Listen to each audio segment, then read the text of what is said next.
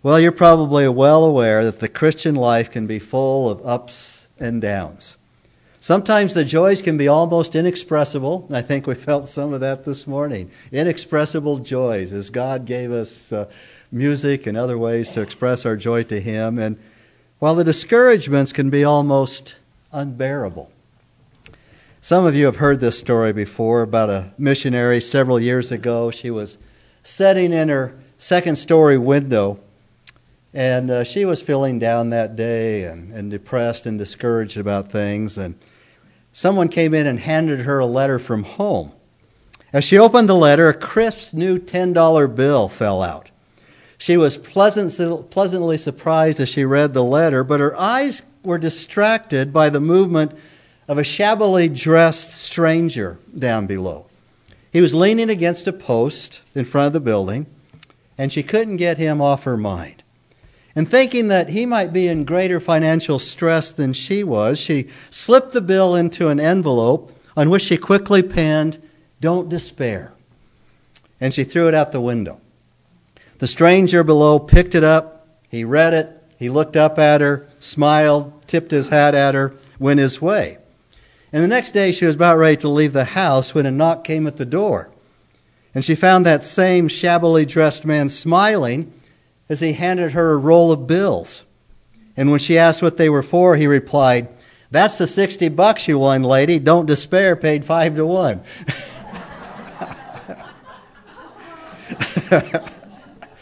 God works in mysterious ways. But it is true that the Christian life has an upside and it has a downside. And for example, on the positive side, the upside, just as we kind of glance at these verses, we rejoice in hope, Romans 12:12. We rejoice with those who rejoice, verse 15, but we also what? Weep with those who weep. And we are called by the mercies of God, verse 12, to persevere in tribulation. After all, the Lord Jesus warned, "In this world you have tribulation, but what? Take heart, for I have overcome the world." I like the way it reads in the King James Version. Be of good cheer. In other words, don't despair. So please turn once again to Romans chapter 12, the 12th verse.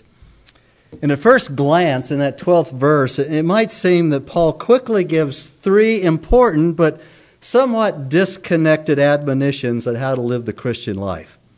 We are to live the Christian life, verse 12, rejoicing in hope, persevering in tribulation, devoted to prayer.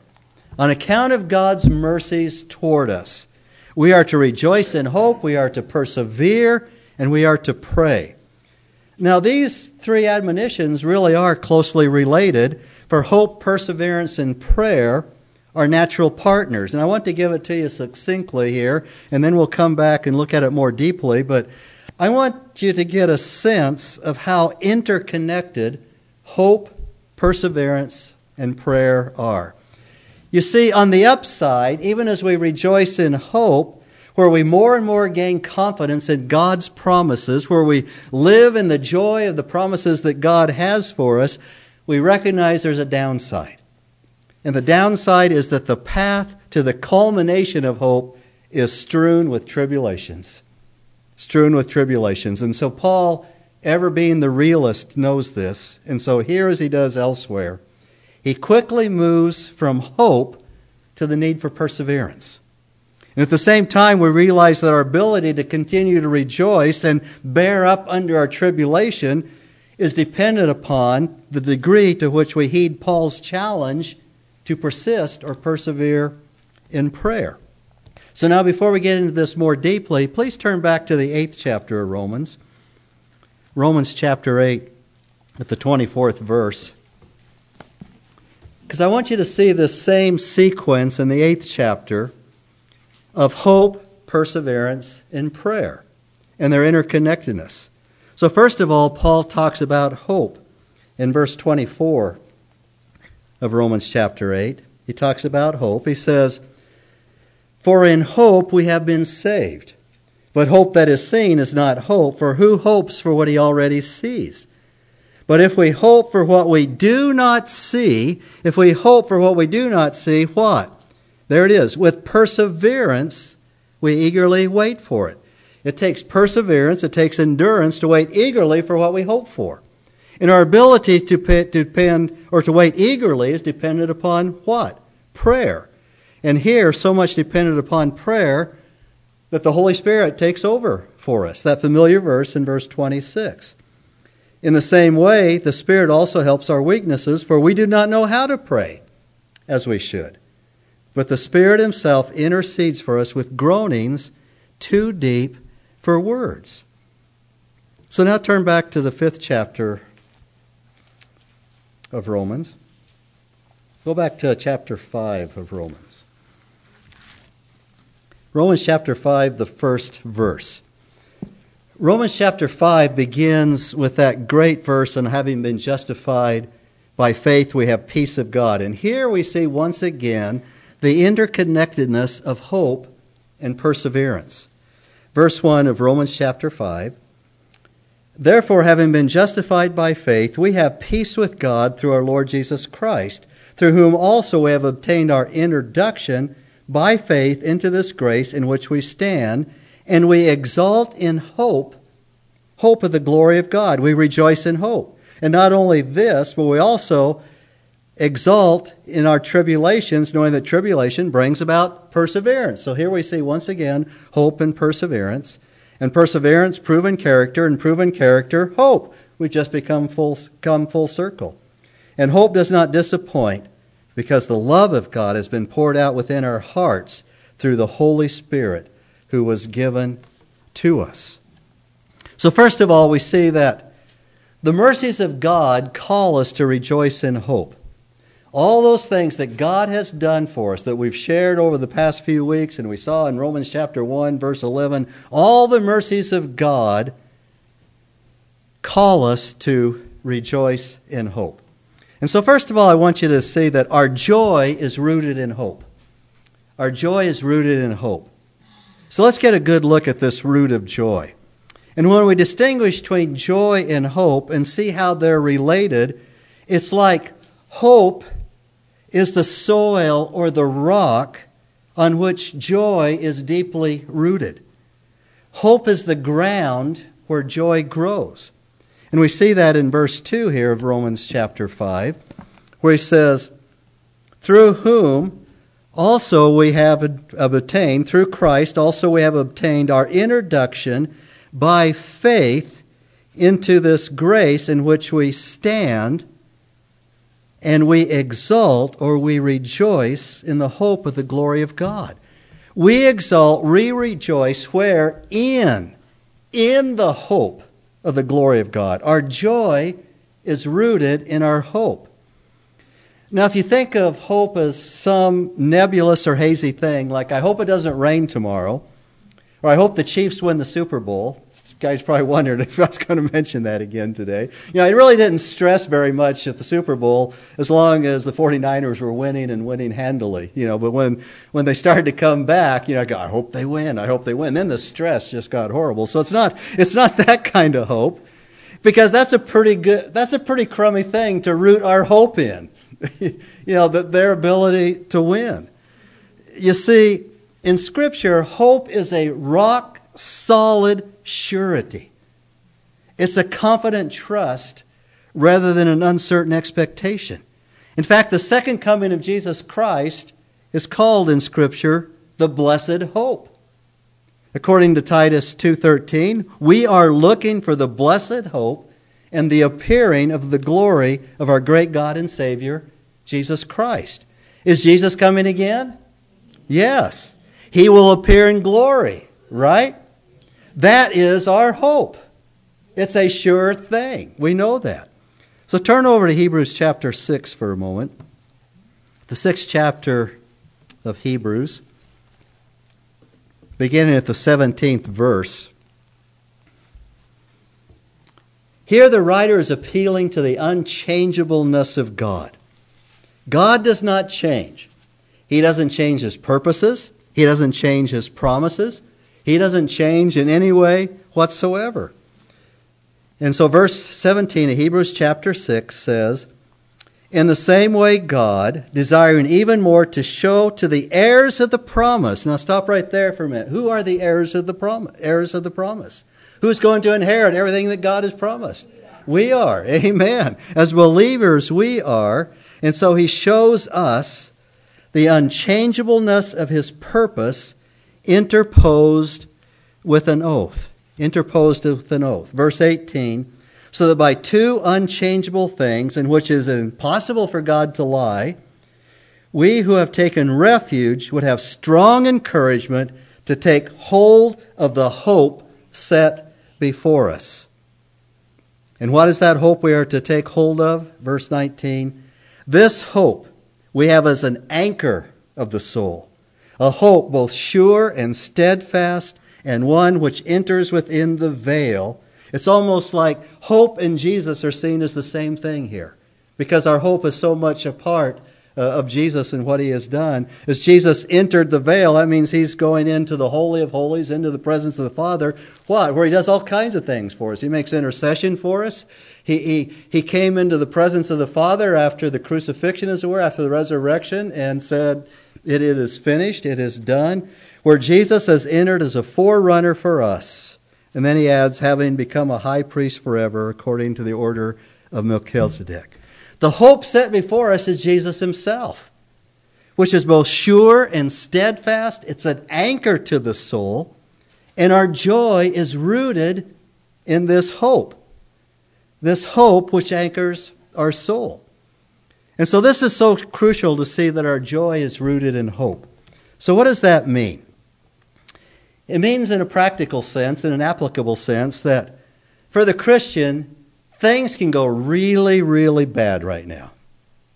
You can even imagine. All of us know how it's going bad, but it can go really bad and yet not rob us of our joy. The joy is the joy of hope. As Christians, we set our hearts on how good it will be in the age to come, for one thing. How good it will be when we are in the immediate presence of Jesus Christ and we see him face to face. And that is why as Christians we can rejoice in tribulation, not just in how our health is right now, not just what our peace is right now, not just what our security is right now, those kind of things. And it's really great how this works. Tribulation drives the roots of joy down into hope. The more the tribulation, the deeper the roots go down into hope. And then joy streams back from the roots and lightens every load. And so joy and tribulation is possible because of the ground and goal of Christian hope. What do I mean by that? The ground and the goal. Let me give you just a brief illustration and then we'll talk about it. The ground and the goal. If we were to say we were part of the Union cause in the Civil War, we might say General Ulysses S. Grant is our hope for victory. Sam Grant is our hope for victory. In that sentence, Ulysses S. Grant is the ground of our hope.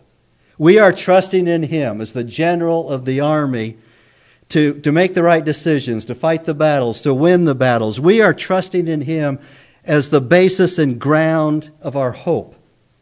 And victory is the goal of our hope.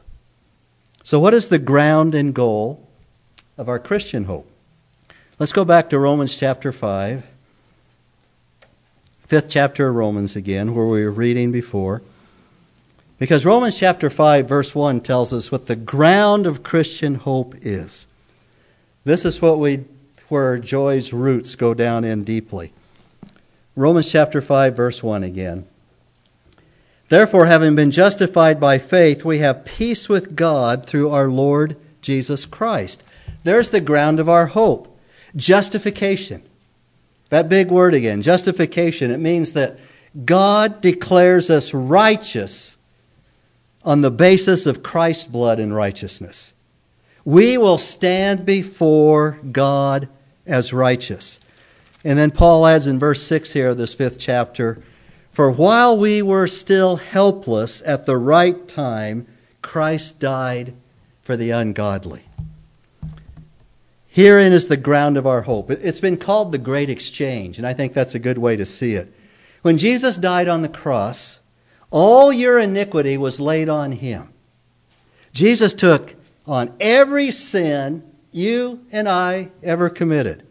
Every dirty little secret, every lie you ever told, black, white, gray, or otherwise, every bad deed you ever did, every bad thought you ever thunk, to use bad language. And Isaiah says, all of us like sheep have gone astray. For each of us turned to his own way. But the Lord has caused the iniquity of us all to fall on him. When Jesus died on the cross, he took all your sin upon himself. And when you receive him by faith, having taken all your sin upon himself, he clothes you with his what? Righteousness. With his righteousness. That's called imputed righteousness. Now you understand justification and you understand imputed righteousness. Our sin for his righteousness. That's the great exchange. What a deal. The deal of the ages. Isaiah put it this way. What was his response? I will rejoice greatly in the Lord. Great joy in the Lord. My soul will exult in my God. Why? For he has clothed me with garments of salvation. He has wrapped me with a robe of righteousness, as a bridegroom decks himself with a garland, as a bride adorns herself with her jewels. You know, think of it this way. As a believer in Jesus Christ, what does God see when he looks at you? What does he see? What are you wearing? You are wearing the righteousness of Christ. 1 Corinthians 1:30, by God's doing, you are in Christ Jesus, who became to us wisdom from God and righteousness and sanctification and redemption. So it begs the question, what are you hoping for? As you sit right now, what are you hoping for? Because one day you will stand before God. You will stand before God. And he's going to be, in that instance, a judge, a righteous judge. How are you going to face him? How will you plead? How can you be good enough? And your conscience whispers now what it will scream in that day, I'm not good enough. I'm not good enough. You see, there's only one basis of acceptance with God. There's only one way to be accepted by God. Only one way to the hope of eternal life, namely justification by faith alone in Christ alone. And if you put your trust in anything else, you're a goner. You're a had. You'll live your life now without hope, and without hope you will perish. As Paul said to the Ephesians in Ephesians 2:12, before you came to Christ, he says to them, you had no hope, and you were without Christ in the world. And without hope, nobody survives. When people lose their hope, whatever their situation is, that's when they give up. When they have no hope, they totally give up. People die because they have no hope. And without hope, we break under the pressure of tribulation. We have no perseverance. Years ago in 1927, there was an S-4 submarine that was accidentally rammed by a Coast Guard cutter off the coast of Massachusetts, and the submarine sank immediately. And the entire crew of 40 men was trapped in a prison house of death. And every effort was made to rescue the crew, but all ultimately failed. All they had those days was those deep sea divers that put on those big helmets and those little big, whatever they call them, and they had hoses that ran to them. And they went down deeply, and there wasn't any of these vessels that could go down deeply and attach itself anywhere to a submarine like that. And everything just ultimately failed. And near the end of the ordeal, there was a deep sea diver who was doing everything in his power to find a way for the crew's release. And he thought he heard a tapping on the steel wall of the sunken ship. And so he put his big helmet up against the wall of the ship, and he realized that it was Morse code. And he attached himself to the side, and he spelled out in his mind the message that was tapped from within. The question was from within is there any hope? Is there any hope? For those who have not trusted in Jesus Christ for the forgiveness of their sins, the submarine is symbolic of their spiritual, lost, eternal condition. If your ground of hope is not in the righteousness of Jesus Christ, then there is no hope. Because there's only one basis of acceptance with God, only one ground of Christian hope, and it's the righteousness of Christ. And that is the point of Romans chapter 5, verses 1 and 6. Therefore, having been justified by faith, we have peace with God through our Lord Jesus Christ. Verse 6, for while we were still helpless, at the right time, Christ died for the ungodly. That is our ground of hope. That is our ground of hope. Now the goal or the object of our hope is at the end of verse 2 of Romans chapter 5. The end of the second verse, where he says, and we exult or we rejoice in the hope of the glory of God. The goal is the glory of God. You see, the ultimate hope of our human hearts is not forgiveness, as wonderful as that is, and we need to be forgiven our sins. It's not justification that we are declared righteous as we are. That's not the ultimate hope of the human heart. And it's not getting to go to heaven or freedom from disease or freedom from sin and all those wonderful things. The ultimate hope of every human heart is the glory of God. It's the glory of God. You were created to see and savor the glory of God. That you will live life now and for all eternity, that you might see God's glory and savor it with ever-increasing joy. You might remember that from the Westminster Confession. The chief end of man is what? To glorify God and enjoy Him forever. And so Romans 12:12 says, rejoice in hope. And then Romans 5:2 completes the thought, rejoice in the hope of the glory of God. Rejoice in the hope of the glory of God. That is our hope. Its ground is the blood and righteousness of Christ by which we are justified by faith. The goal or object is the glory of God. That one day we will experience Jesus Christ face to face and we will see Him in all His glory. Rejoice in hope. And Christian joy flows from this hope. Or you could say Christian joy is directed towards this hope, where hope and Jesus are really seen as one and the same. Now you might wonder, well, what about the other things we can rejoice in? You know, is this too limiting? Shouldn't we rejoice in some good things now? Is rejoicing in hope just about the things to come? Is all our rejoicing in hope, aren't there other things that we should rejoice for? You probably weren't even thinking that question until I brought it up. But I'm going to paraphrase some thoughts from Pastor John Piper on this. Because he talked about, you'll remember that after the shepherds visited the stable and they saw the infant Jesus.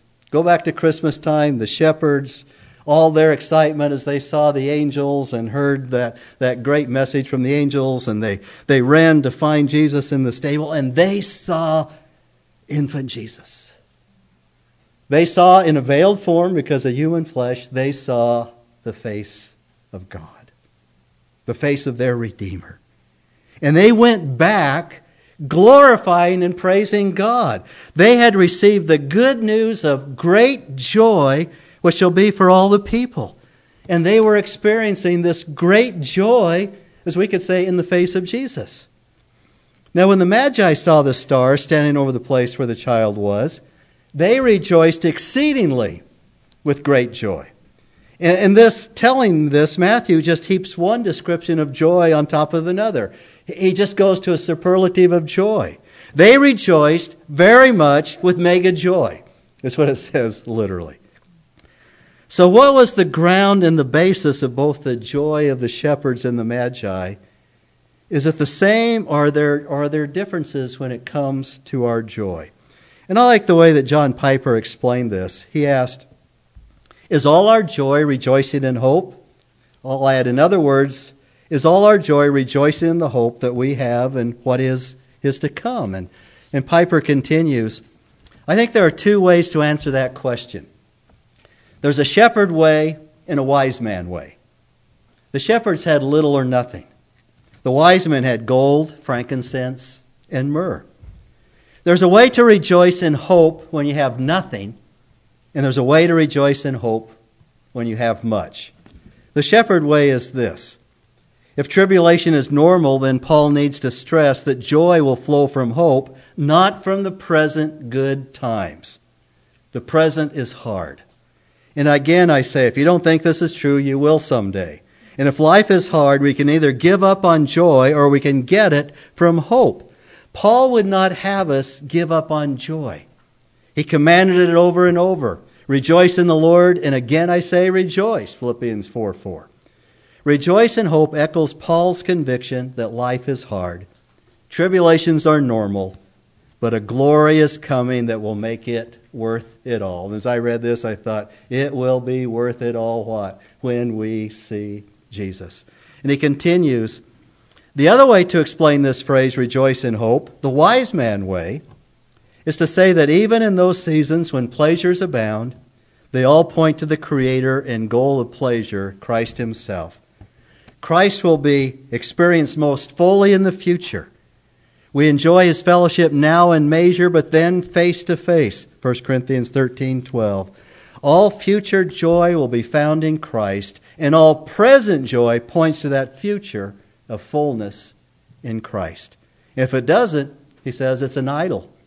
So I say with the Apostle Paul, whether in pain or pleasure, rejoice in hope, the hope of the glory of God in the face of Christ. And so that's the upside. We rejoice in hope. We gain more and more confidence in God's promises, and we live in the joy of the promises of what God has done for us and continues to do for us. But there's also a downside. The downside is that the path to the culmination of hope is strewn with tribulation. And so Paul moves quickly, much more quickly than I did in the last half hour, from hope to the need for perseverance.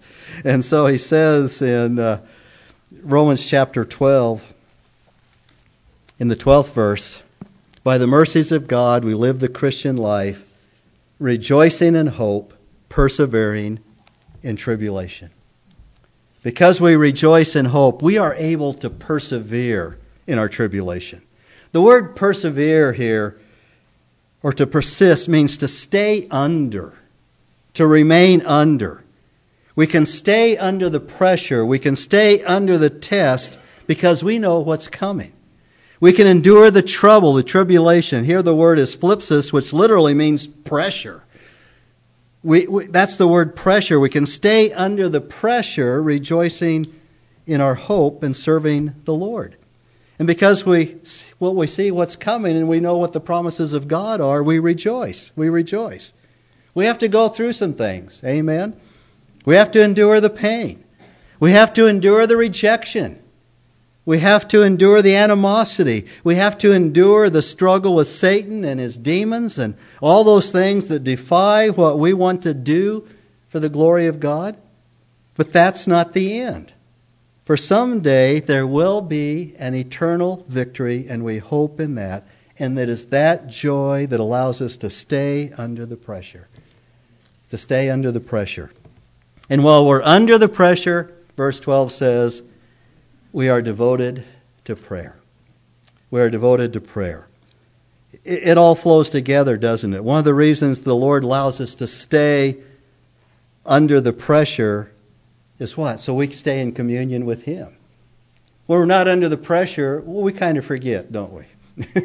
We forget to pray. We forget to give God we do all kinds of things when things are going pretty well. But when we're under the pressure, we don't forget. We don't forget. And I like the way that John MacArthur says it as we conclude with this. He says, if you don't spend time communing with the Lord, it may be because you're not under the pressure.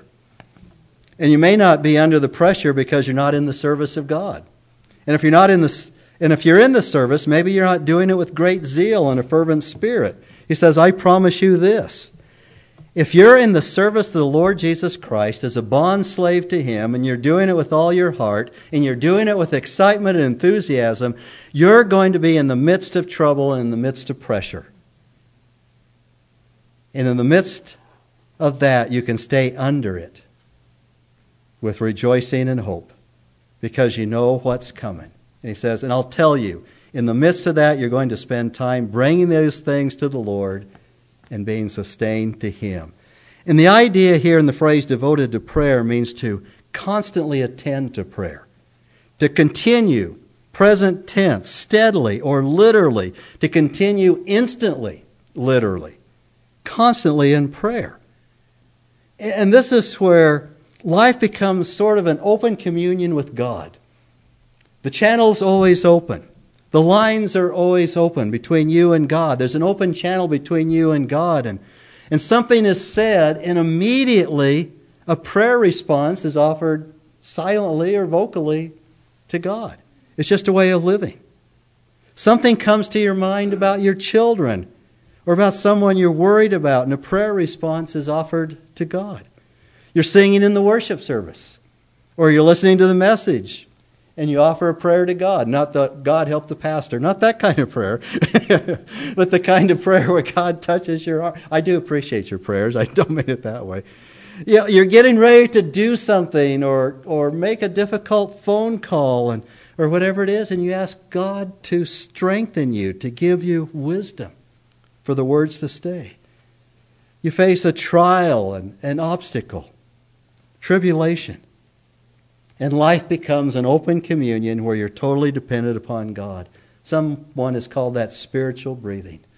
Spiritual breathing. We just keep offering up to God. Rejoicing in hope, persevering in tribulation, devoted to prayer. Have you ever found that when God's really trying to tell you something, He tells you over and over and over? Well, it happened yesterday morning. Saturday morning at the men's Bible study, we went to 1 Thessalonians chapter 5, verse 16. Chris brought that up. This morning in Sunday school class, wouldn't you know it, Chris brings it up again. And I've been thinking about this same verse all week, and so I'm going to close with this. It's very simple, but very profound. Rejoice always, pray without ceasing, in everything give thanks. For this is God's will for you in Christ Jesus. Shall we pray?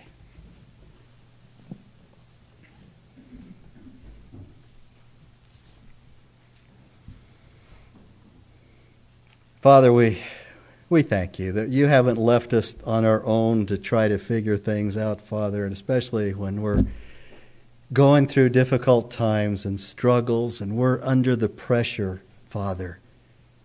That can affect our happiness. Happiness is dependent upon happenings. And if things aren't happening the way we want them to, or those happenings are hurting us, or it's very difficult, Lord, that's not where our joy comes from. Our rejoicing, our joy is in Jesus Christ and what He has done for us and His righteousness. Our rejoicing and joy is rooted deeply in Him. And Father, we thank you that when we are under the pressure, when it seems like things are closing in and it hurts and the pressure hurts and it's painful, Father, we thank you that we can pray to you, God, that you sustain us, you fulfill us through Jesus Christ and with your Holy Spirit, Father. But all of that is not the source of our joy. We look for that blessed hope, the glorious appearing of our Lord Jesus Christ. For one day we will stand before you, before your throne, and we will see in the face of Jesus, the face of God, in all your glory, in all your glory. And Father, we thank you that we can rejoice in that now and forevermore. And we give you thanks in Jesus' name. Amen.